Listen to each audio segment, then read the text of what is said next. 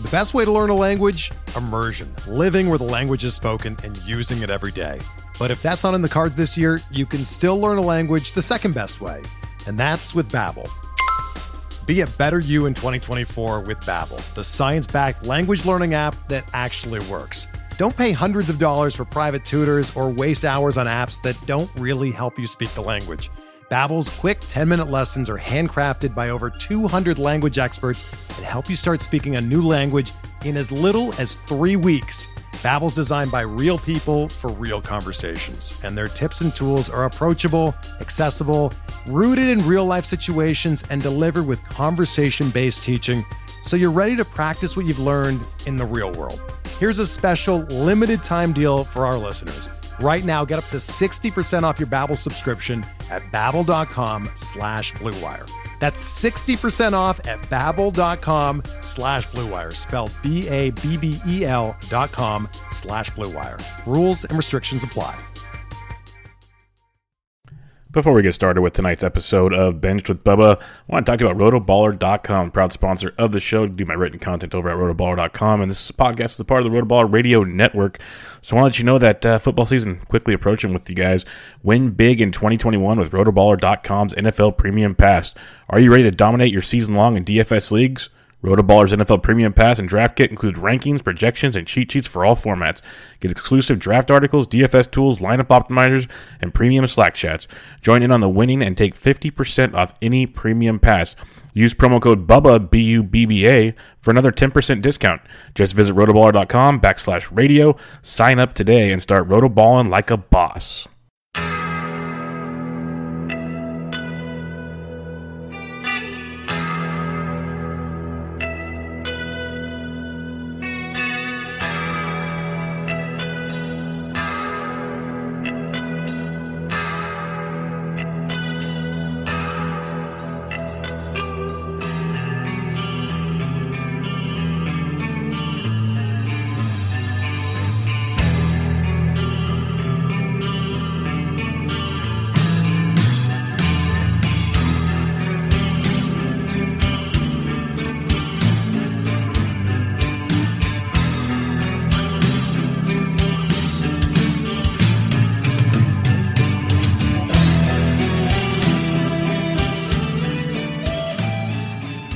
And welcome back, everybody, to another episode of Benched with Bubba, episode 403.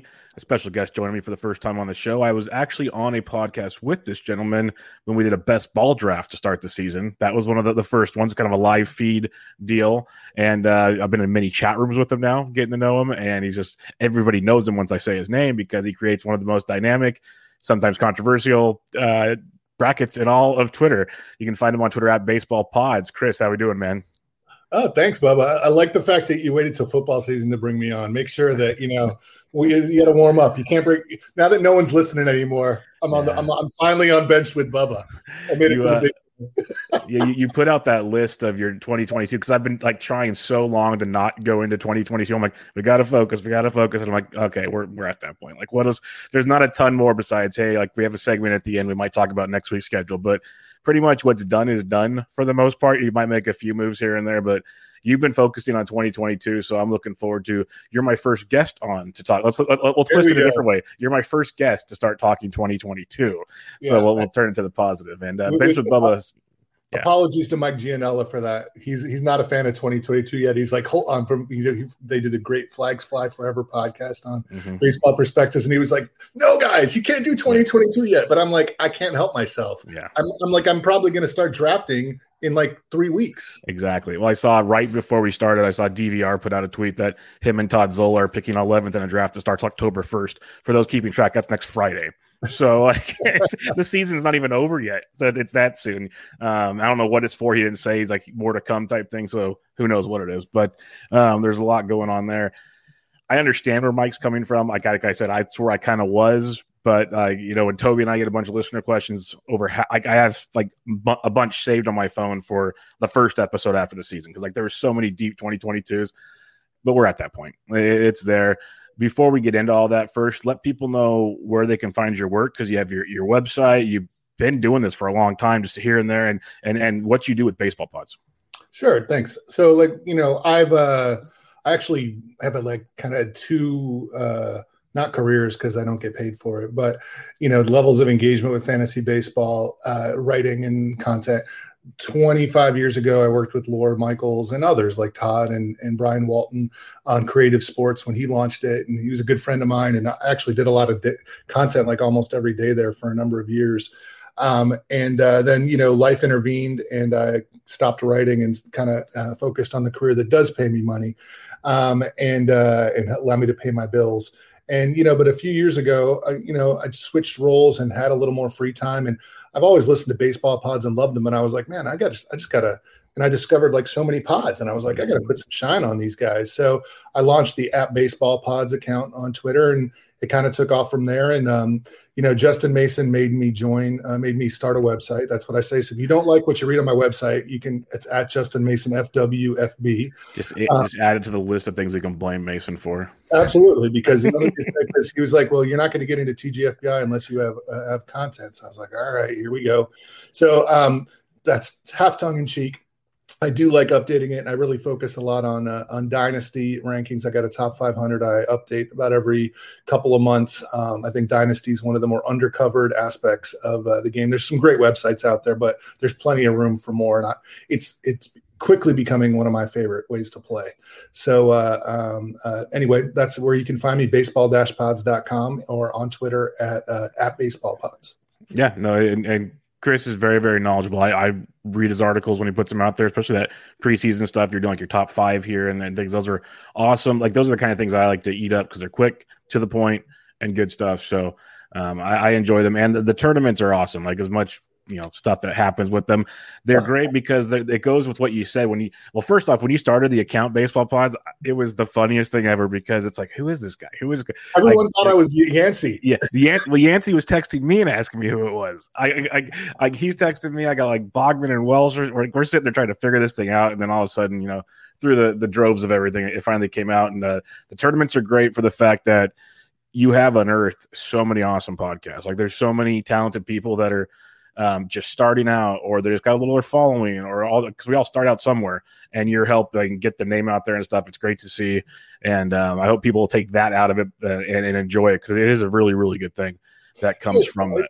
I guess it's funny that it's because when I started, I thought it was like a little bit of a lark, and and it everyone was home for COVID in 2000, in 2020. So I think that helped put off. Part of it was like, Rob Silver's, significant other is an important person in Canada. And she started, I guess, tweeting about it and getting people in on it. And then it kind of took on a life of its own.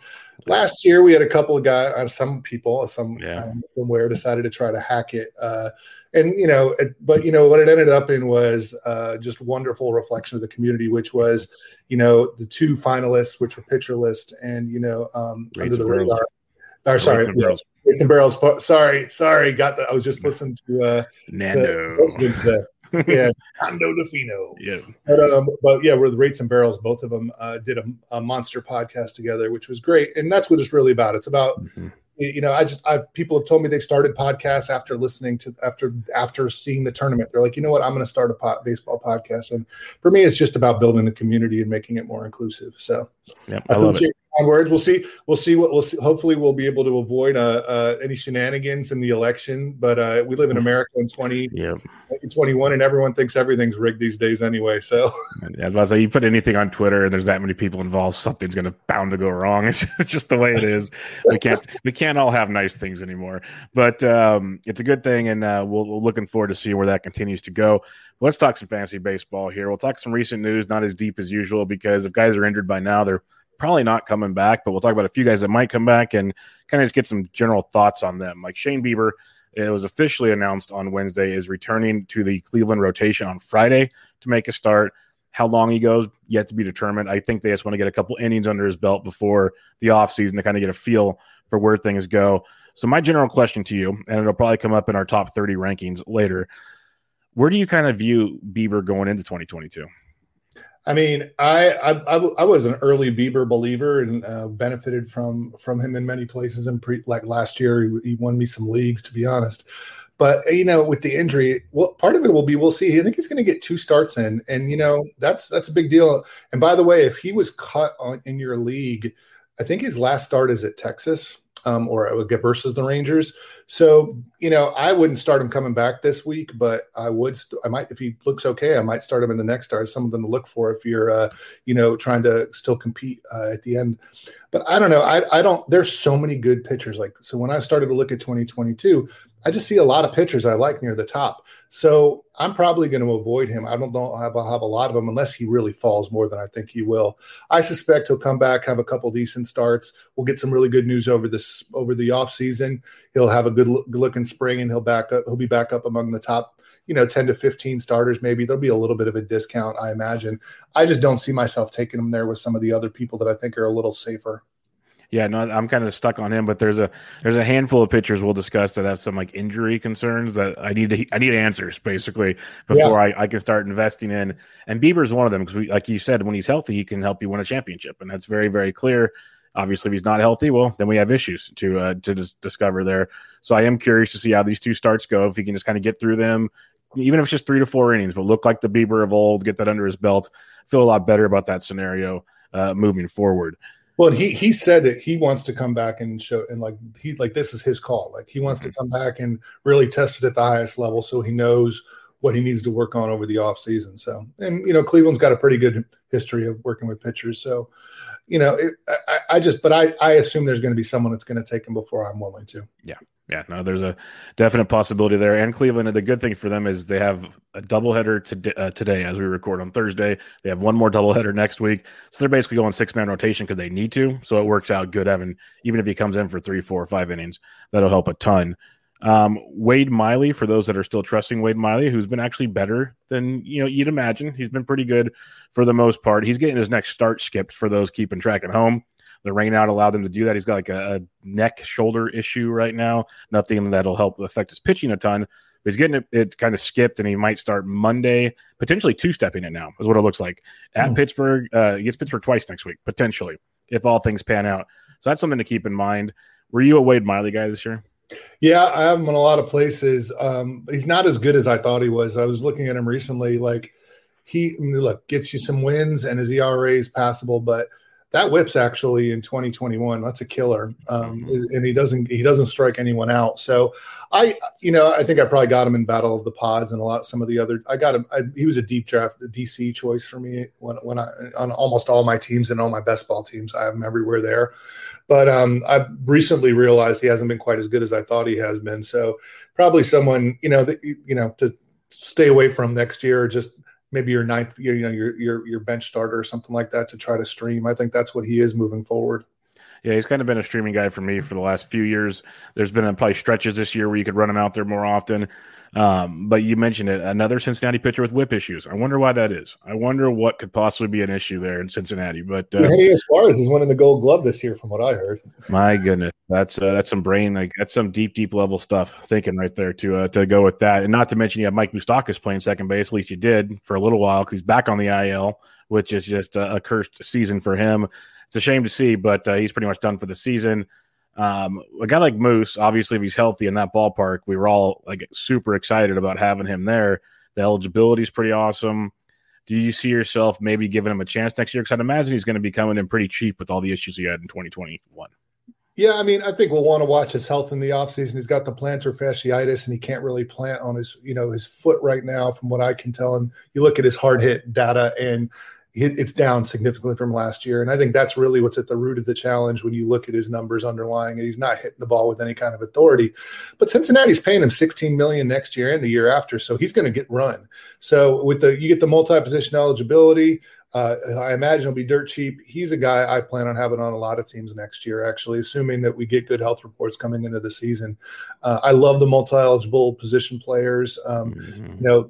And like I said, he's going to get at-bats, and at-bats are what win fantasy championships. 100%. I've been screaming it from the mountaintops this year, and it started last year for me as I try to get as many multiple position guys as I can. Even on the waiver wires, they get priority for me sometimes because it's been so hard just to fill lineups sometimes this season. Yeah. Just the late breaking stuff after the fab period, so you're just kind of screwed to begin with. So you're just scrambling to get guys in. They might not seem like the best of players, but they come in handy, like you said, just getting the at-bats, maybe running into one here or there goes a long way. So a guy like Moose does. He ranks higher for me probably than he will for most people because of that eligibility alone. If he's healthy, like you said, he could thrive in that ballpark. And I still believe in the guy. He's got some weird injuries, though. So we'll have to wait and see how that pans out. Maybe the DH will show up in the National League, and that could save a lot of problems there. But then again, the Reds have a lot of those issues. Naquin's done for the year. You got Winker's done for the year. Lots of guys that could use the DH there in Cincinnati. So absolutely. All right, Cody Bellinger, one of the more polarizing players in fantasy baseball this season. He just hasn't been healthy all year. I was curious going into the season why he would change a swing that's been so good for him for so long.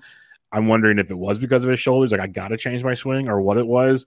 But he definitely has not looked right. He had about a 2-week stretch, maybe 10-day stretch where it looked good. He's banged up again. Now he's back on the IL. AJ Pollock's back, but sticking with Cody Bellinger for now. As on your dynasty rankings, you have him ranked 80th overall. And first off, how hard was that to rank him? And second off, even at that ranking, do you see yourself trusting him going forward? He's still so young.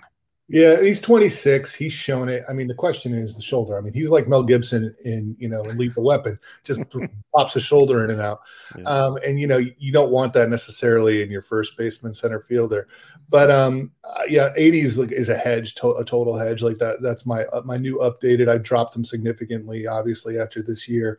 But if you were doing a startup dynasty draft this offseason, I don't know if I'd want to let him go too much further after that because he's 26. I mean, he should be able to get this fixed with modern medicine, and he should be. Maybe it'll take a year, or a year and a half. But I mean, this should be fixable. I don't know exactly what's going on, but Bellinger. It's funny just talking about how much the offseason changes. Early in the offseason, probably October last year, I did a mock draft, and we did just the first few rounds. And I think I had like the 15th pick or 14th pick, something like that. And I got Yelich, and then on the way back, I got Bellinger. Oh, and I was like, oh, my God, that's the greatest. Like, if I get that in March, but by March, I knew better, didn't want it. But it just goes to show you how much your thinking will evolve over the offseason. But, about this time a year ago, we were thinking what a great deal, Bellinger in the second round. And now we're not even sure he's a top 100 pick in Dynasty in 26. Yeah, I could see, we'll see in these early, too early mocks and maybe in some of those like November DCs when things get ramped, or heck, when that TVR and them have their draft, whatever it's for. I'm curious to see, is he a top 10 round pick? Like I wouldn't be shocked if he falls because it got to a point this year where he was hitting 7th or 8th in a platoon for the Dodgers. Yeah. And they'll have that same talent level next year. So if he's struggling or whatever, the same scenario takes place. So I probably won't even attempt to draft him next year just for the headache's sake. But there will be a point in a draft where you're sitting there going, like if he figures it out, it's that game, like in an event with an overall title per se. If he figures it out, that's like a game changer pick. So you might want to get one share just to make sure. Yeah, don't want to miss out on the whole fun there. And if anything happens, you drop him or whatever. But it'll be interesting to see where Belly goes.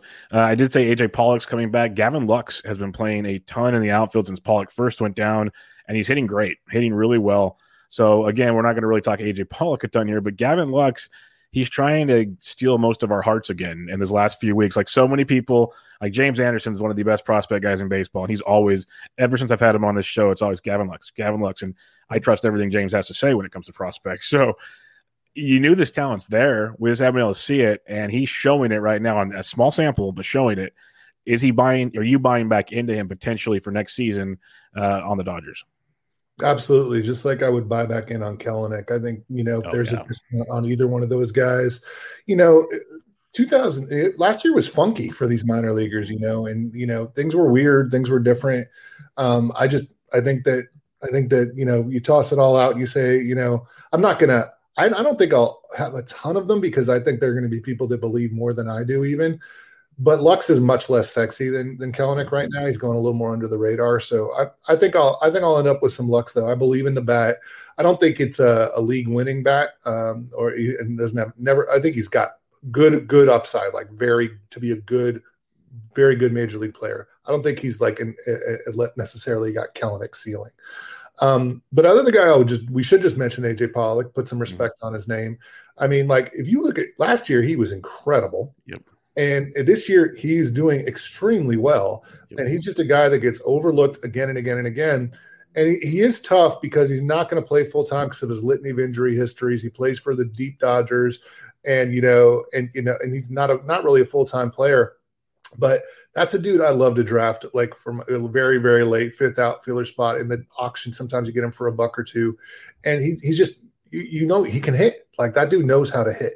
And he's gotten, I think since he's gotten a little bit older, he used to be kind of like a Corbin Carroll kind of type where, more speed than power. And, you're looking at maybe a 10, 15, 30 kind of guy. He's got that grown man, your uncle strength now, and he's hitting some more home runs. So he's another guy just to, feel great person to grab it, as your 4th, 5th outfielder next year, depending on the depth of your league. So I would look at him. But for the rest of the year, I have Pollock on a team that's contending for a championship, and it's not a daily moves league. And I don't think I can afford to put him in there because I agree with what you're saying about Lux. I don't think they're going to bench him. He's hot. And so I think Pollock will find some at bats, but it won't be at the cost of Lux. I think they're going to try to keep his bat in that lineup. Yeah, no, and I'll agree with you on the Pollock thing. Pollock's one of those guys that in the world of injuries these days, it's hard to keep him on certain rosters because you just need to churn and burn that roster depth. But when he plays, like you said, he's been great. He's a guy that I've kind of been in and out on for season long stuff where I have to do fab work. But on teams, I realize like I have him in best ball leagues and draft and hold leagues where it's like, you know what? Okay, I got depth. When he's healthy, I can plug him in. When he's not, I got other guys. I can mix and match because he is that kind of game changer type, like you mentioned. So I agree on Pollock. I guess the frustrating thing for me always with the Dodgers, besides being a Giants fan, is they just platoon the heck out of some of these guys. Like even when they're good, and maybe that keeps them good. I don't know. Maybe like they put them in the best case scenarios. We'll see. Giants are doing the same thing now, huh? Yeah. Oh yeah. Like you can't roster many of them. Even Brandon Belt gets platooned now with like Darren Ruff. Now Ruff just went on the IL on Thursday, so that might change things. But it's bananas what they're doing. They're like, that's why I love the Bryant trade because he's playing everywhere. He allows guys to get days off, and he's one of the few guys that plays almost every day because of that. But yeah, it's wild watching that whole thing play out here. I did want to mention something with Gavin Lux, which will make him even more appealing, kind of going back to something we talked about on a previous player like Moustakas. In 2021, Lux has played 27 games at second base. He has played 59 games at shortstop, and he's played 10 games in the outfield. So you're going to get some nice flexibility with that bat as well. And they want him out there. It was just he was struggling early on. They want to play Gavin Lux. So I'm with you on that. I think it'll be a fun one. Someone in your draft will like him a lot, though, as you said. So that'll make things a little tricky. Let's talk about another prospect real quick. Shane Baz, the third man in the Chris Archer deal that just continues to just make me laugh every time. Makes his debut, 5 innings, 2 hits, both solo shots, 5 strikeouts, 0 walks. He looked as advertised, Chris. Like it was pretty darn awesome. He has a start this Sunday against Miami. That won't stink probably. And then next week he does have at the Yankees. So I don't know if we want to go that far just yet, but Yankees strike out a lot. So what's your thoughts on Shane Baz? If anything, what are you thinking going into next year? Because if he puts even a good start against Miami together, that hype train is going to go through the roof. Well, and when they called him up, a lot of people, I picked him up in a 2-start, the first 2 starts in a league where I needed him. But there was some hesitation. I think people were like, well, it's the Rays. They're not going to let him pitch for more than a few innings. He's probably not, he doesn't have a spot in the rotation. Well, now Michael Wacha's in the bullpen. Mm-hmm. And so it does look like he's got a spot in the rotation. And I think Paul and Justin were talking about on Sleeper in the Bust about whether or not he's going to make the postseason roster. And Justin said he was called up too late to do it, but Spurs under the impression that there'll be some loophole to be manipulated, which is probably true because the Rays probably are smarter than all of us put together. They figure it out. So Baz, I think he's going to be.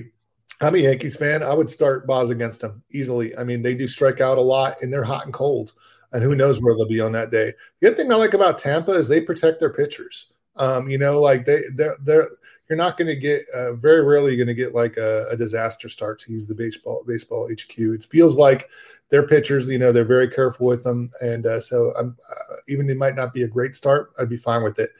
Next year, depending on what he does in these next 2 starts, he could shoot up the lists. I mean, you could see him being drafted as a top 20 pitcher. And so I think we got to figure, be careful. I mean, let's remember the Sixto Sanchez, who was drafted very highly this year by some very smart people throughout the offseason. and hasn't pitched, I don't think, or if he has, it's been he never threw a pitch. Never made it back, right? Yeah. What a weird start to a career, right? Yeah. But I just think I won't overpay for someone. I feel like it's an overpay where he'll probably go next year, assuming he doesn't get his head bashed in these last 2 starts. I think it's going to be tough to afford him. I agree, and that's the part that's going to be tough, the overpay part, because when you look at it in the minors between AA and AAA, he combined for about 78 innings, give or take. So say he throws another 5 in each start. Now we're talking he'll be getting close to 100. I think they are going to find a way to get him on the postseason. I remember hearing Eno Saris and DVR talk about it, and Eno knows all those loopholes. So they basically said it makes sense that the Rays rotation is such a mess. That's why Walker went to the bullpen. It's like all of a sudden it's Baz and Rasmussen and McClanahan. Like those are your guys that at the beginning of the season, none of them are even on the rotation. And those are the guys you're going into the playoff with. So, and Baz is probably the best one out of the 3 potentially. So that makes things. If he performs in the playoffs on a national stage, oh goodness gracious, it's the Randy Arozarena treatment for a pitcher. Like all of a sudden he comes skyrocketing up. But it'll be fun. The question I have for you, just for fun, would you rather going into 2022, and maybe it's price dependent, Shane Baz or Joe Ryan? Oh, that's a good one. I mean, I think it is price dependent. I think I will end up with some Joe Ryan because I think he's going to be cheaper. Yeah. I'd go with Baz over Ryan, but I think it's a good shout. I think Ryan's he's shown a lot. What he did last night in Chicago, my goodness. Yeah. Amazing. Looked amazing, but I mean, just when you look at the prospect rankings, I trust those guys for a reason. I do my own rankings, and Baz is definitely, a much higher. So I believe in the talent there, and I would definitely, so I'd lean Baz, but I'm more likely to end up with Ryan because of the price. Yeah, that's where I'm at too, and I'm going to try to make it a point, I think, to get some Ryan. Yeah. We've seen him stretched out, between the Olympics. He's been on big stages, which means a lot to me. I know it might sound silly, but if the kid's got that kind of experience, that just takes a whole nother leap to me. And what he did, I know it's the Cubs roster. The Cubs got some pop, but they strike out nearly 30% of the time versus righties in September. Like, it's bad. I get it. It's bad. But he made him look foolish. Like, he just sliced and diced him, which was very impressive to see. So I'll definitely be buying into that in a world where how many times you listen to a ton of podcasts? How many times do you hear hosts or guests or whoever say how hard it is to get strikeouts and wins right now? Yeah. Well, Joe Ryan's going to get you at least one of those pretty much every time out. Yes. Yeah. No, the thing for me is the question that I'll be looking at with Ryan too is what's Minnesota going to do this offseason? They're in a weird place. I mean, I don't know. Like, are they, I can't imagine they're going to do a total rebuild. But the thing that's nice about Ryan is no matter what they do, he's going to have a spot in that rotation because they traded away Barrios, and Maeda's out for all of next season. Yep. And that's the one thing every single year and every preview thing I've ever done, the biggest question mark with every Twins team is that rotation. It seems like they never do enough to shore that rotation. Bats are there. Bats are fine. Nelly's gone. Maybe Donaldson comes back. The Kirilloff will be back healthy. They have Royce Lewis right on the doorstep. They have a lot of young talent that's close offensively. Pitching wise is the question mark per se. So I'm with you. I think he'll have a spot for sure, which, nothing would shock me more than the Rays saying, Baz needs a little more work to start the season. Like, nothing would shock me more than to hear them say that. They shouldn't. There's no reason they should, but I wouldn't be shocked. So, no. But they're the Rays. They like to mess with us. Just one of the thing you mentioned about that Twins team, like I love Kirilloff. I'm in on him for next year. Bummed when he got hurt. Oh, but I was bummed. But then part of me was also like, I'll just draft price. Mr. Burns, like excellence. Now I'll get it a bargain next year. Well, he's kind of like Jared Kelenic. You mentioned him earlier, and his September has been great for anybody that's still paying attention to baseball. You heard it, you've seen it. Even the average is coming up there. For a while, the average wasn't, but he started to hit well. Now it's all starting to come together. His plate discipline, all that. The one fun thing is, to me at least, Kirilloff was just a same level of prospect hype for the longest time, but everyone started talking Kelenic. You see every Twitter thread of the home runs this, home runs that, and then, like you said, Kirilloff gets hurt. Right now everyone's seeing Kelenic go up. I'm not saying they're the same exact player, but they're very similar in my mind, and you could get one a lot later. So I'm on board with what you're saying there. Like, that's because I picked up Kirilloff. I was writing articles promoting Kirilloff, and then he goes and gets hurt, and it was a big bummer because the dude's awesome. And 100% on board with you on that one. Last piece of news here real quick. Carlos Rodon, he left with another shoulder impingement injury, whatever you want to call it. But now Tony La Russa came out on Thursday saying he's going to pitch next Wednesday or Thursday in his normal spot in the rotation, which I think is silly, but I guess they want to see if he's ready for the postseason. That's one angle to look at it. It's been a headache. Like, part of it, it's awesome to see how well he's thrown this year. You have to root for the guy, like the no-hitter, just everything he's gone through to do this. There's a point where you got to be like, hey, for your own health, maybe sit this one out and get it together for the future. Like, it's a tough, when you're a competitor, you're going to go. I get it. But it's a tough one to see. You obviously are going to keep rolling with him for now, I guess, if you have him, because the strikeouts are legit no matter how many innings he throws. It's been a big topic and conversation in our chats we're in, though. Where do you see him going next year? I don't know. It depends. Part of it depends on how he finishes the season, if he makes it to the end. And then part of it depends on where he signs. If he signs with an organization that feels like they know what they're doing with pitchers, I could be in on him. I'm not once again, like, I'm risk averse when it comes to these guys, so I'm not going to take him with as probably my SP2. But if I was looking at an early-ish SP3, he'd be someone that I'd be in on. You look at the numbers and they're dominating. I mean, this is not like a Disney movie comeback story where, but this guy's dominating. I mean, those strikeout numbers are insane. So I think that's where I'm looking at him, another, maybe like an SP3. If I go there a little bit early, once again, another guy I don't think I'll have a lot of, but I do think if he signs with the right team and he looks good in the spring, looks healthy, I could see it. By the way, another guy on this team that I've been tucking away in some dynasty leagues, and in a guy that I hope he finds a spot in the rotation next year, that I'm like really intrigued by what I'm seeing right now, is Reynaldo Lopez. Yeah. I mean, like, it's so funny. Like, the White Sox are like the king. They have this this terrible to good in 1 year story. Like, last year they had Giolito, this year it's Rodon, and maybe next year and Lopez has started to show a little bit this year, although he's not, doesn't have a full-time spot in the rotation, but he's someone else. Just go take a look at that strikeout to walk ratio and watch what Raylo's doing. I think, he's not getting, I think the league's going to adjust to what he's doing, but maybe he can adjust back, and he's a guy I'll be looking for to throw. That's the type of league winner guy in deep drafts. I'll be trying to throw some, get very late in best balls and other early drafts in the offseason, because I think no one's really paying attention to him, and he's got the upside of these other guys. 100% agree. He's a guy this year I didn't go after him at all, but in previous years I was always a sucker for Reynaldo Lopez, because it's pretty much what you were mentioning, that the talent level's always been really good. It's either been a pitch mix thing or there's been something just missing. He starts giving him home runs and it just goes bad real quick.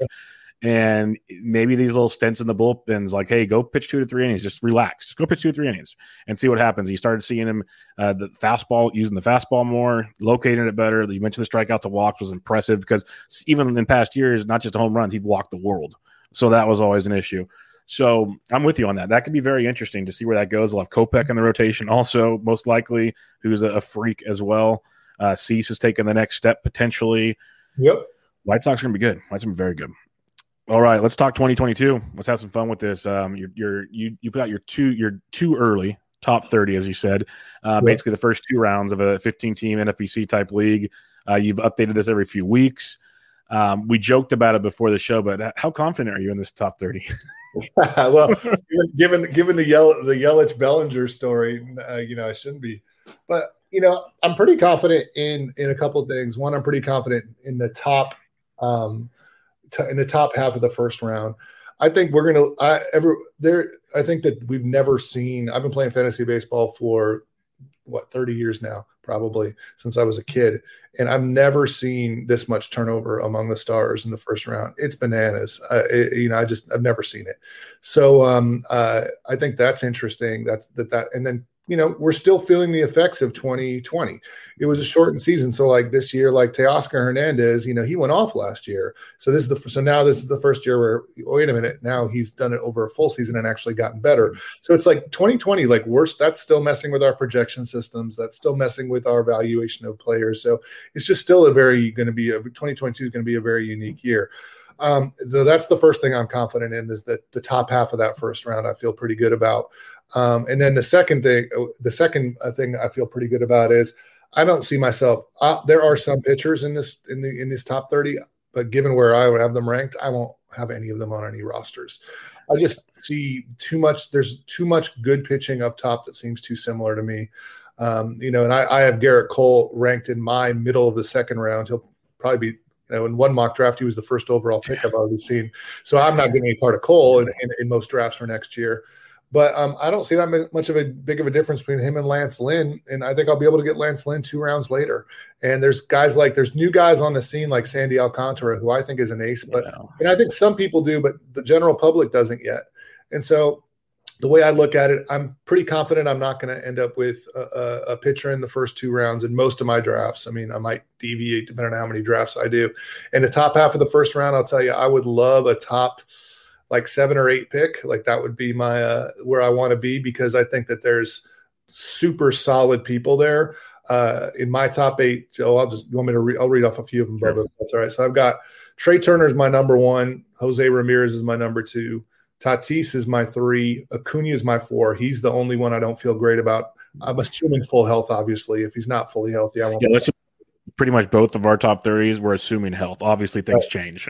Yep. Yeah. There you go. Bichette, Vlad, Soto, Betts, Harper. That's kind of where I feel like I feel great about all those guys. And then the next 7 are great players, or 6 I think are great players, but they are certainly eyebrow raisers in some question. You wouldn't think of them as first rounders maybe.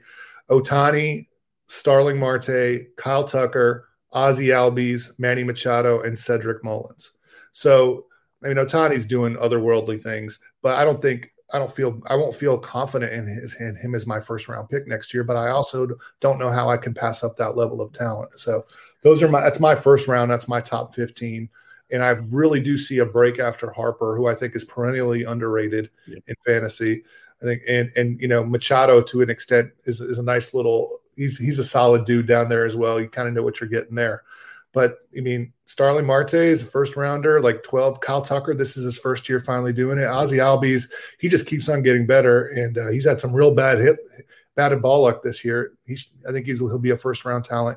And Cedric Mullins, I mean, I saw a mock draft and went like the 3rd round. I was like, you guys are crazy. Like, no one else is 30-30. And by the way, all the data backs it up. Yep. All the analytics you want back it up. Like, his floor, I think, 260, 20-20. Yep. Fine. That's not going to lose me that's not going to lose me a league if that's what I get in the first round.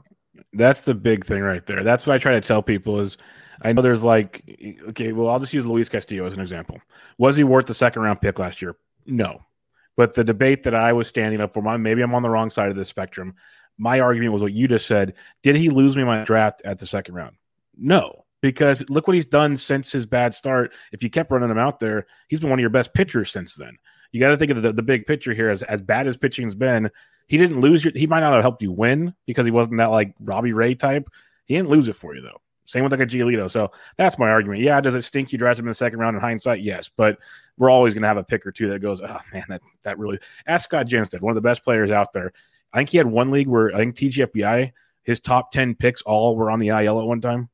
It's like, what do? You can't do anything. So that's just the breaks. So that's interesting. I'm going to go through my top 15 here, and we can kind of compare notes because we have a lot of similar players. I agree on a lot of the things you said. I do have pitchers here. The caveat I will bring is in the mock draft, I went pitcher at pick 11. I didn't feel comfortable with most of my picks after that. Usually I do. By the end, once I started forming things through 5 or 6 rounds, I felt better. But it was one of those, I'd watch certain guys go and go, crap. Okay, that wasn't what I wanted. Just for the listener's sake, I went Burns, Buehler is a 12-teamer, though. Then I went Teoscar, who I was happy with at the end of round 3. Machado, round 4. Baez, Arozarena, Chisholm, and then back to Lance McCullers. So if you get a trend there, Hernandez, Machado, Baez, Arozarena, it's my kind of drafting where you're getting stolen base guys that help you elsewhere. But there's still some war that could be had there. My round 1, I still have Soto number 1. And I know many people will hate me for that. But I'm just seeing what he does time and time again. He's the most consistent floor you're going to find in baseball right now. That's my 2 cents. So again, could he win you your league? Possibly. Will he lose your league? I don't think so. And he steals more bases than people give him credit for. He's not going to light the world on fire, but he's going to get you double-digit steals. I have Trey Turner, too. So I'm real close with you there. Huge Trey Turner fan. I have Tatis 3, Acuna 4, But I have Bo Bichette 5, as I think he's the 2025 or 2020, 25, maybe even 30 someday upside guy. J-Ram 6, Mookie Betts 7. Then I got Cole and DeGrom 8 and 9, just because I see them going there, and depending on the situation, but I probably won't be taking him. And then Vladito 10, I just can't go higher than that. I know his Triple Crown type season, there's regressions of a beautiful thing, but he's still gonna be very, very good. Very, very good. But I have him 10. I have Harper 11 because to me they're almost the same player. If you really break it down, Corbin Burns 12, Walker Buehler 13. I have Kyle Tucker 14 and Starling Marte 15. So I'm with you on those two. Literally 25. But they could. Well, Marte doesn't have as much power anymore. Kyle Tucker could be your next 30-30 type guy. So I'm with you on those. So we're similar, but I got the pitching. I'll let you go through your next 15, and then we'll start really comparing notes here. Sure. So what do you have on the next 15? So I got Devers 16. So first pick around 2. Good old Freddie Freeman, man. Talk about a guy that doesn't, one of these guys with the floor. Just keeps on doing it. Luis Robert, who's probably the guy who could jump into the first round for me. Like if someone was going to fall out, he keeps on moving up and up. I mean, you see the ball crushed the ball the other. I mean, he's ridiculous. I don't think he's got as much speed, steals as people quite think. Like I don't think he's going to steal as much as people think, but I still think he's good for 15 or 20 bags for sure. Then I got Trout because he's still Mike Trout, although the injury history is very real. And when I put this out, he's the person I get the most criticism on. And I'm just like, guys, if his name wasn't Mike Trout, like go look at the last few years. It sucks, but it's happening. Like you have to be real about it. Teoscar, Whit Merrifield, who just does things that most people keeps on doing things that most people don't do. And I don't see why Kansas City is going to stop running next year. He's got a great hit tool. Downgrade him in OBP leagues. And then here come my pitchers, Cole and Buehler, the top 2. I see them as the top 2 pitchers.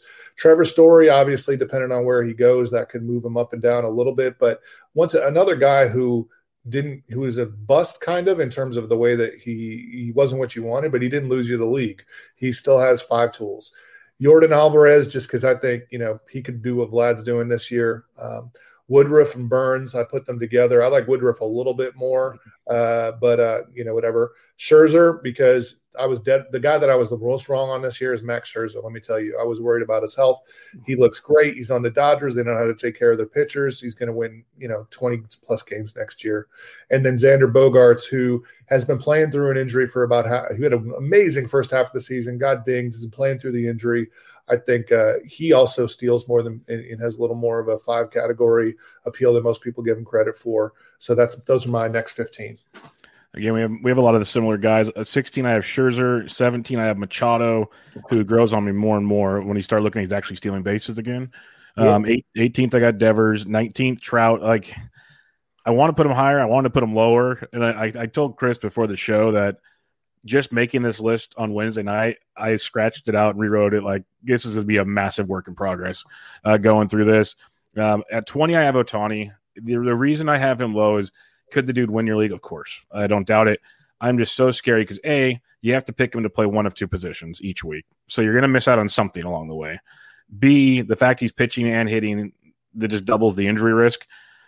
The dude's a beast. So I won't knock anybody for taking him. I just knock him down a few pegs. Like if he fell into like the middle of our early round 2 in the draft, I'd probably snipe him up in a heartbeat. But it's just like Justin Mason, I think took him 6th overall, 7th overall in our mock draft. I don't hate it. I just can't do it. I have Woodruff 21, Albies 22. Albies and Whit Merrifield. I have Merrifield 25. I was close to putting both of them higher, but it's we'll see. I have Teoscar 23. I have Freeman 24. I mentioned Witt's 25. Sed Mullins 26. Lubob 27.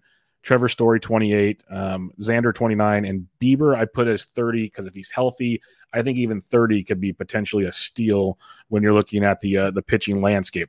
We'll see. Now, the thing is with the pitchers, a lot of this will change, as we've talked about. And I can see me moving more hitters up because even just doing this mock draft with you and the other guys, pitchers, there's still that kind of elite tier kind of, but it seems like it's almost like they're kind of morphing together now compared more so than it was going into 2021, kind of what you were hinting at earlier. Yep. So I could see myself waiting because some of the names we didn't even mention at pitching, like Robbie Ray, Zach Wheeler, Giolito, Alcantara, like, who is a stud, like you said. Chris Sale, if he's healthy, like outside of round 2, is pretty darn amazing. You got Urias, Frankie Montas, who's been good. Bassett, if healthy. There's just a long list. Darvish is down there. Like, there's a long list of guys that could be formidable options if you don't want to take them early. So I guess one of my first questions for you would be the fact that you're willing to wait on pitching. Is it because the pitching kind of evens out more, or is it because you want to really lock in those bats? Well, so part of this is just general analysis, and then part of this is like trying to become a better player myself.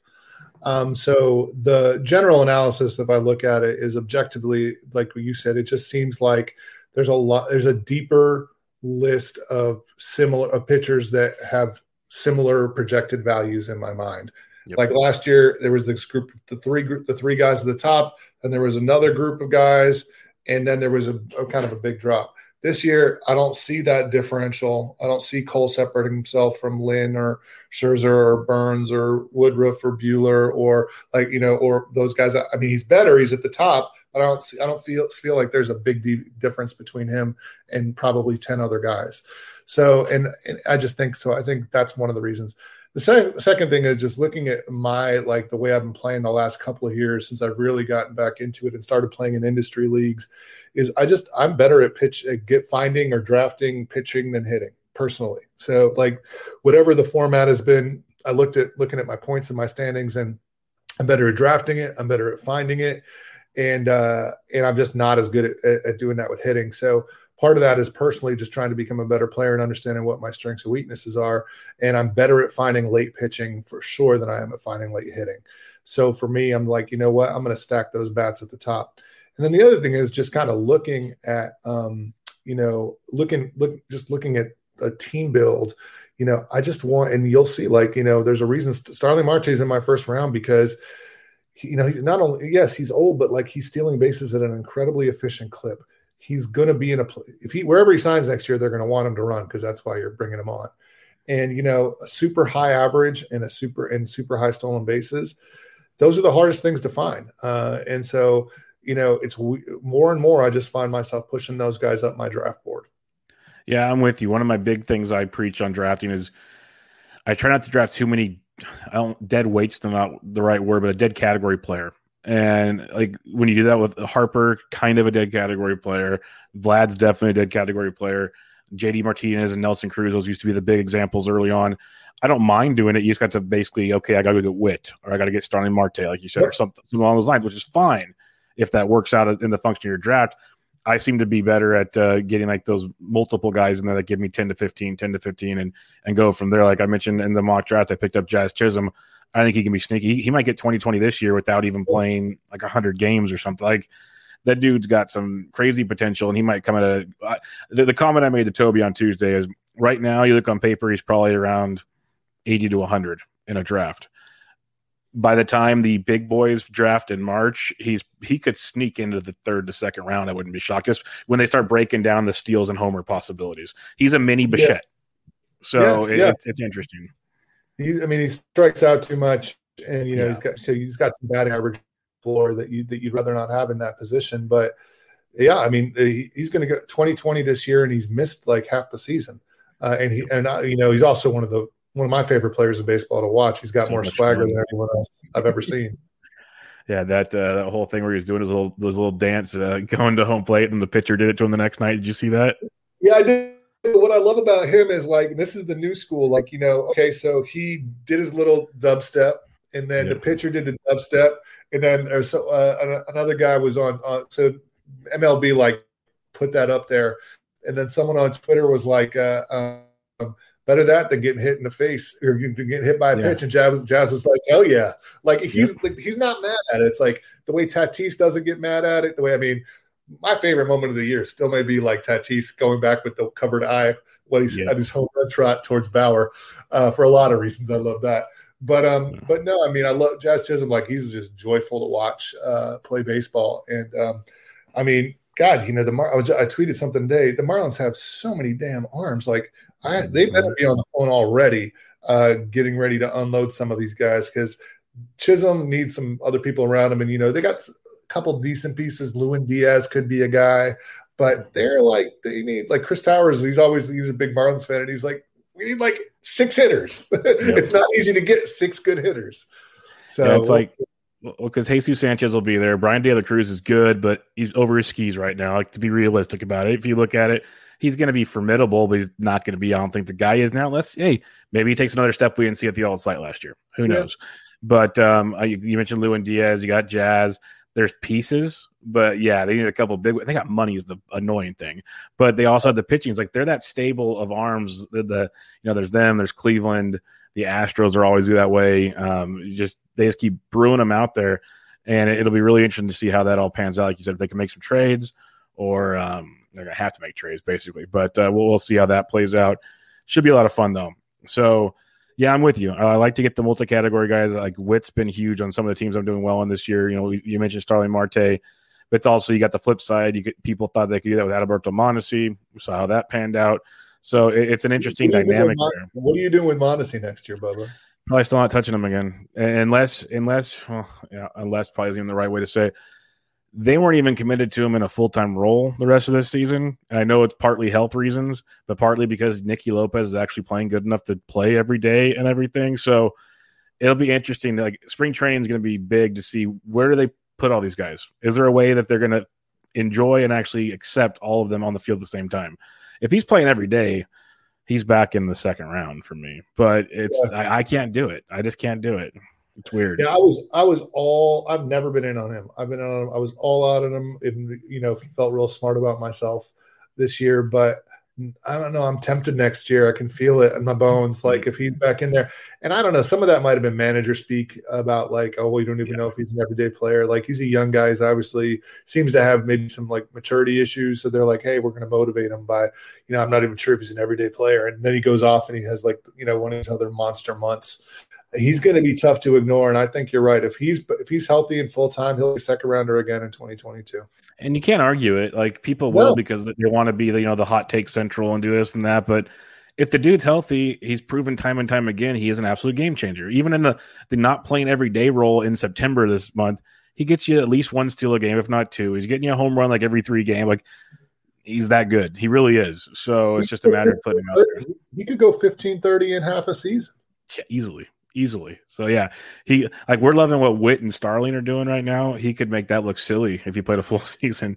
So legit 20 to 25 homers and 65 plus stolen bases is not out of the realm of possibilities with him. So yeah, that's ridiculous. That's worth overall. Well, that's why we talked about it at the beginning of the season when Steamer's projections first came out.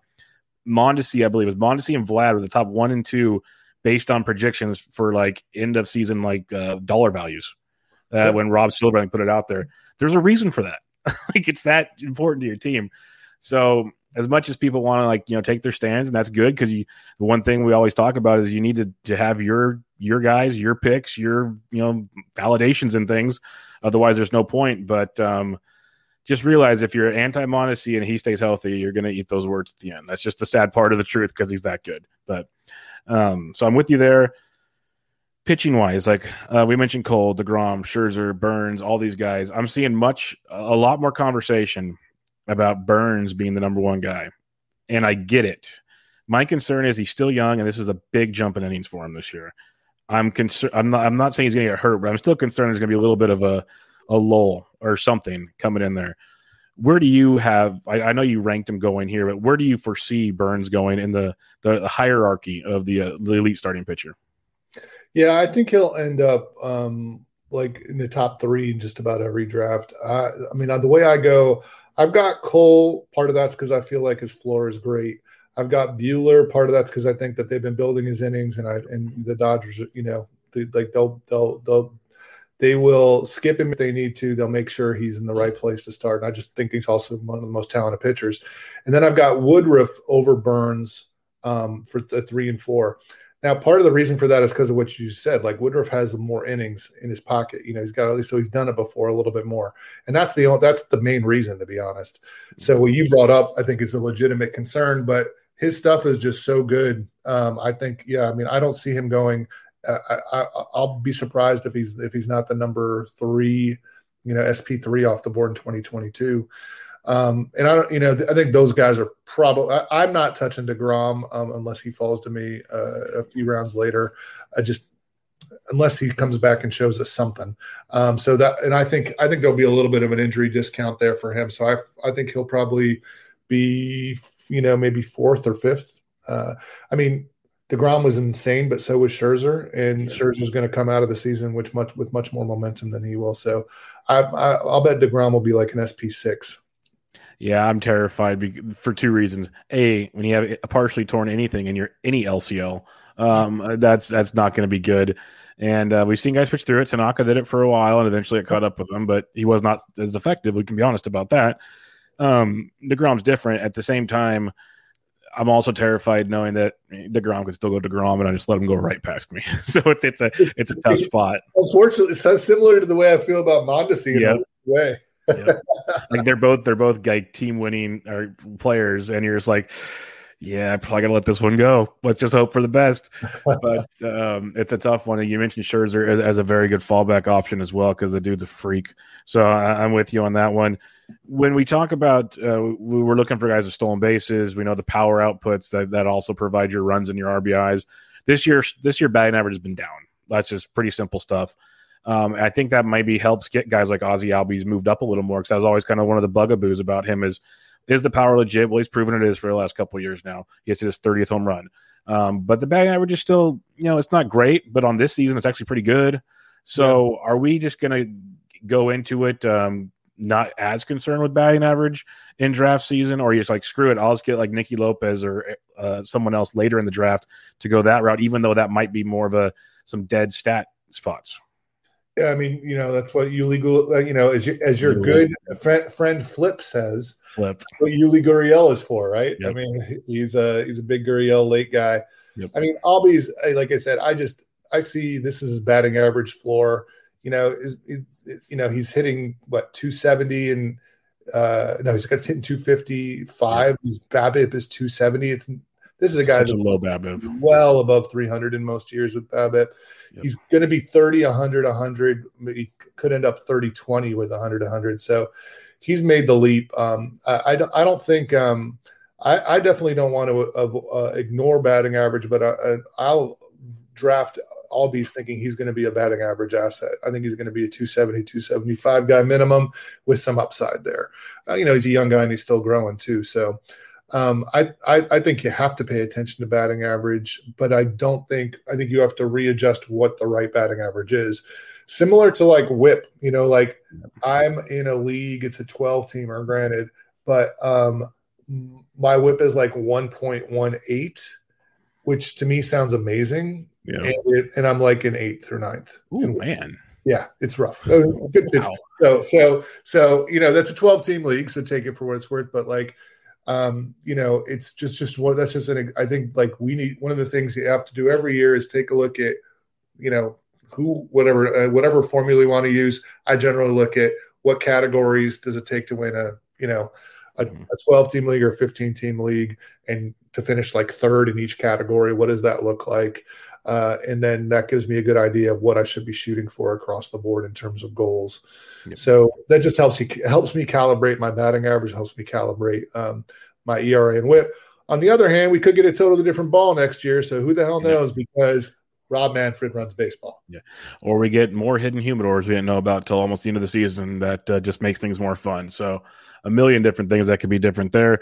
I also have a couple more because we could probably pick apart most of 2022 if we sat here all day. But Robbie Ray is a topic of conversation these days. He's very popular and very probably the Cy Young winner, to be honest, in the AL. At least I think he deserves it, but we'll see. It'll be close. Come down to the last couple starts, actually. It's going to be interesting. It's still Robbie Ray, which always leaves a little thought in the back of my mind, like, is this change for real? He's done it all season, so it should be for real. That makes you feel a little better.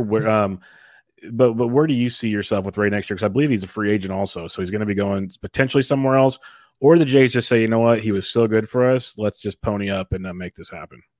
I mean, when I missed the Robbie Ray train this season because I didn't pay as attention to spring stats as some other did, and some of his performance, which I think at least indicated there'd be more success than he had in the past. But also, like AL East, like I was just like, oh my God, this is going to be a terrible landing spot. So once again, I do think it depends on where he lands. I don't know. I'm not going to take him in the first 3 or 4 rounds, so I don't know if I'll have him. But I'm not against him. I will just bake in some regression. Especially on I think he'll walk more. He's more likely to regress on the walks next year. Strikeouts will be there, and then so if he's there in the 5th or 6th round, maybe I'd be interested in that. But I don't know if he will be. We'll see what the healing. I mean, in NFBC, he almost definitely won't because he'll be a 2nd rounder in those leagues. But in other leagues, maybe he slips through, and I'll own a little bit of him on one of my rosters. The last guy I'm going to ask you about on this one that's got a lot of helium already might have been worse if he didn't go on the IL and missed the rest of the season, but neither one of us had him in our top 30. I think he might sneak into the 2nd round. That's Wander Franco. How do you foresee that? Because he's another one of those guys, similar to the Chisholm conversation we had. That literally that steam's going to keep rolling, and if he comes out in first couple weeks of spring, he starts dropping bombs again. It's going to be like, well, here we go. So, what do you have him? Yeah, I mean, if he gets in, if he gets in the 2nd round, I just think, man, I mean, he's not running that. He's not running at all. If he was running, I'd be like, oh, okay, maybe we got something. I think he'll end up in the 3rd. You may end up getting him. You may even be lucky and get him towards the end of the 3rd, where Rosarena was going this time last year. I think the hit tool is ridiculously legit. You look at the strikeout to walk. You just look at the way he holds. If you ever play baseball, you just watch the way he holds a bat, takes an at bat. He's a pro. He's advanced. Confidence is through the roof. Yeah, it's just he knows what he's doing. He's got his approach is ridiculous, and he's a thick boy, thicker than I thought he was going to be, and has nice power, and I think that power will be good. I just without the speed component, I just don't know why you would take him that early. This is why you play Dynasty, so you have him on a couple of teams, so you can root for him, and you don't have to reach into the 2nd round to get a guy like Wander. I'll bet my bet is on average he's a 3rd round guy. I don't think I'll have him in many places because I think you're betting on the come too much there. And you look at a lot of the guys that go in the 3rd round.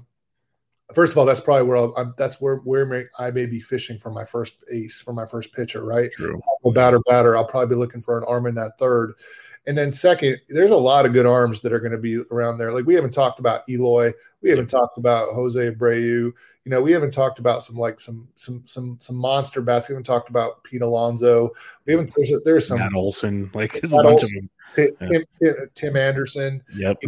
Alex Bregman. I mean, there's some talented players that go in that 3rd round. So I'm more likely to take all those guys I just mentioned ahead of Wander. So I don't think so. Unless he lasts a little bit longer, if he hangs around till the 4th or 5th, I don't think there's anything wrong with that. Yeah, the comment I made when a listener asked that question almost a month ago, it feels like someone in your draft's always going to like him more than you. That's the way I see it. Someone's going to jump and take him. It's going to happen. The one comparison I'll make, and based on where you and I both have this player ranked, I think we'll both take him over Wander Franco. But when you look at the profile, the position, no speed, this kind of screams Xander Bogaerts-esque. Yeah, but we're putting him, and I'm guilty of it too. That's why I said we're putting him a good chunk away. Yeah, I mean, but Xander's done it before, right? Yeah, true.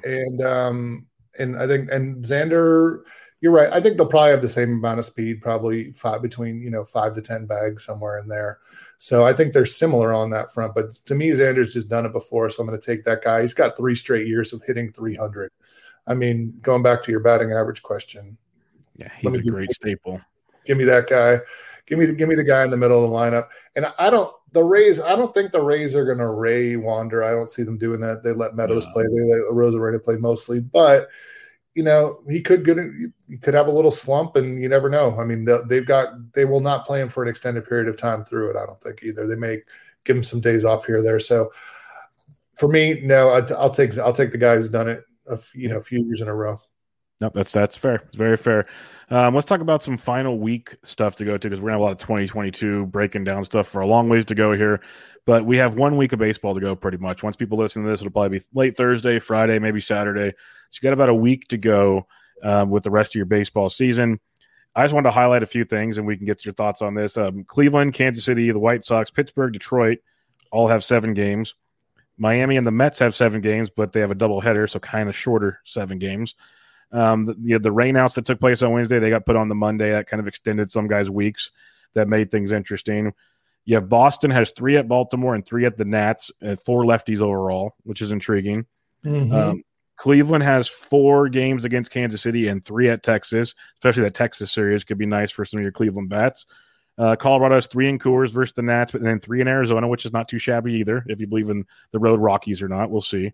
And then I put a category for teams that need wins, so you know at least they'll be starting their guys. So that gives you a thought as well. The Giants, the Dodgers, the Cardinals, the Reds, the Padres, maybe. It all depends as the week goes on. Probably also Yankees, Red Sox, and Blue Jays. Red Sox, Blue Jays. So that's the one fun thing. There's probably about 10, 12 teams that are still kind of grinding hard through this. Do you see anything that stands out as a situation that really looks good to exploit coming into the next final week of action? I mean, nothing extreme like this week we had. What did we have? Oh yeah, 9 games for the Indians. Yeah, nothing really that significant. I think you the 7-game teams you're obviously going to want to play.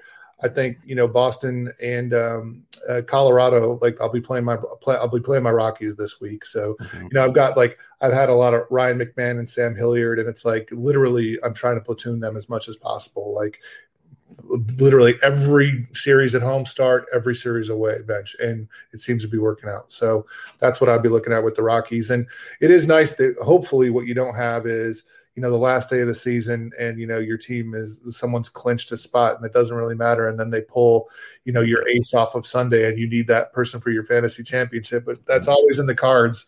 But I don't think there's anything any tremendous advantages. And by the way, like you're not really going to want to play Pittsburgh hitters or KC hitters.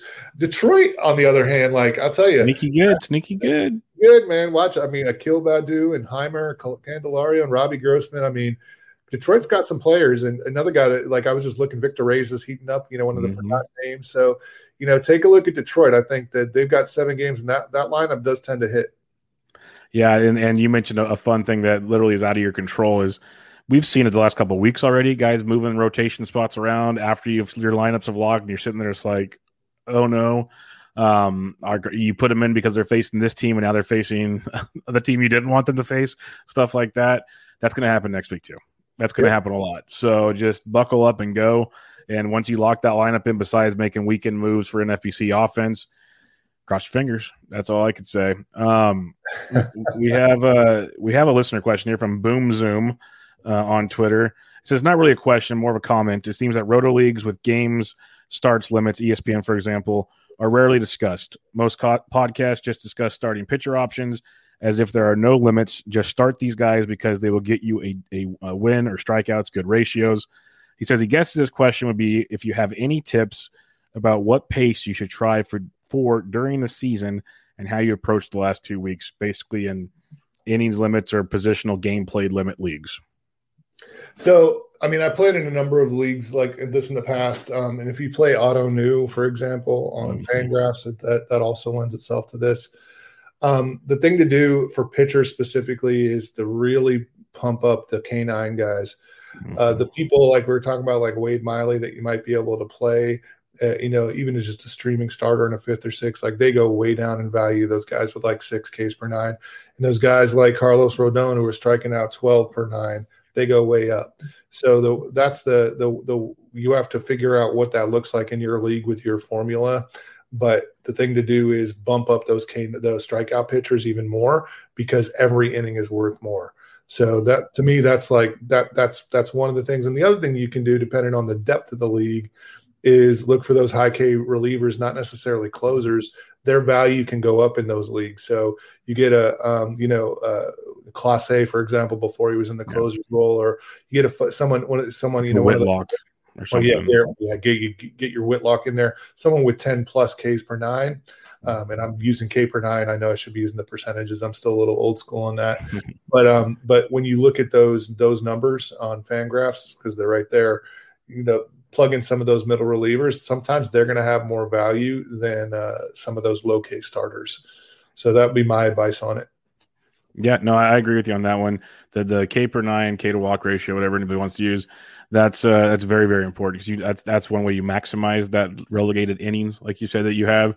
The other thing I'd say for bats is, I guess this would be more towards your draft section. When you draft, focus on those K per 9 guys, and so it limits your depth of starting pitchers because you're not going to be really streaming pitchers as much because you're limited on your innings. Like when we're playing like NFBC, we can stream two start pitchers looking for Ks and wins and not worried about this or that, which you don't really want to just throw those guys out there in a limit league where you could use those bench spots for those multi-position guys that help with a guy getting hurt. Now you're not going to miss 3 or 4 days waiting to replace him when those are at bats you could use. I know it sounds silly and maybe it's a different philosophy, but I try to maximize at bats just like you're trying to maximize innings with pitchers. And it's different ways of doing it because obviously if you have, let's say, a Xander Bogaerts who probably plays 155 games, well, it's only a 6-game window, but that's 24 at bats, and that adds up in a big hurry. And I'm not saying go over the top because I've done this before when I'm not paying attention. And all of a sudden it's a 5 outfield league and you have 7 outfielders. And you just keep putting outfielders in. Well, next thing you know, you have 2 outfield spots you can't use for the last 3 weeks because you've overdone it. So there's a fine line in it, and that's why I'm not the biggest fan of that kind of format. It's very frustrating because I just want to play my guys and do that. Yep. But it's I would say I think Chris's advice is the best to maximize the pitching for sure. And I think in doing so, you could put more bench emphasis. Like even if, as silly as it sounds, get an extra catcher because those guys take so many days off. Yeah, you'll waste like 50 to 60 games if you just have one catcher. That's a lot of at bats. I was about to say the other on offense. What I was going to suggest is bump up your catcher values a little bit. I mean, a real Salvi would be huge. Yeah, because what ends up happening in most cases is you go over in most positions, and you'll be under a catcher unless you really plan for it. And so like Salvi every day, you get like a Salvi or Real Muto, he's not playing every day, but try to get one of those guys or get 2, like pay up for a second catcher because you want to be able to have a catcher in there as much as possible. Unless it's a daily league, it's almost impossible, quite frankly, in a weekly moves league to get 106 to get all your catchers games, and because no catchers play 7 games a week. No, that'd be a definite spot to target. But it's a good question because it is not discussed nearly enough. I agree with you 100% there. It's a league format that, I'm not the biggest fan of. I'm in a couple of them, but I get angry at the end of every season. I lost a league last year because I literally had to I had 3 spots the final week. I couldn't put people in. And I was just this is not right. This is not right. So this is American, damn it. Yeah, this is not right. I'm supposed to put my best players out there. Speaking of Salvi, what are you doing with him next year? So I've heard some people trying to push him up into the 2nd round. I can't touch him in even the 3rd. I'll tell you, man. I don't even know, maybe the 4th or 5th. But what are you doing with Salvi? He's going to be JTR. They're going to switch spots. Is the way I look at it. So one will go in like round 3. One will go around 5 or 6, give or take. Maybe people go back in on JTR and move him up a little bit, but Salvi will be in JTR spot in round 3. And I likely won't have any, which will break my heart because I've been Team Salvi for years now. So that's really going to stink because I will not have him anywhere because I won't pay the price. You said, it's either if you go pitchers early, you need a big bat where you can't trust a catcher there. Like as much as also you can't trust him, or if you go hitters early, you got to get your ace. So it's just not feasible unless you have a really hardcore strategy. Yeah, you have to really build your entire strategy around it. I mean, Salvi is I love him, love watching him play. The regression's going to come. JT's got 15 bags this year, man. If he repeats that next year, he may be C1 again over Salvi. And then you got Will Smith knocking on the door. So, it's going to be interesting. And then the other thing I think we're going to see hopefully next year is a couple of young catchers making their debuts at some point with Rutschman and maybe Alvarez and maybe Bart getting him back up there if you can figure out how to cut down on the strikeouts. So, there's a wave of young catchers coming up in the next year or two. It's going to be interesting to see how that influences the landscape because I think it hasn't been as terrible as it used to be historically, but it's still a tough place for us. And 2 catcher leagues are still really rough to try to navigate. Yeah, no, it's not nearly as bad because even Grandal after the rush start, he's hitting for average now. But you had guys like Alejandro Kirk, Eric Haas. There's a litany of guys. All of a sudden, I made the joke throughout the season. you could almost stream catchers like you stream pitchers at times, because there's so many, like every 2 or 3 weeks, a new like 2 or 3 guys have come available to at least give them a shot.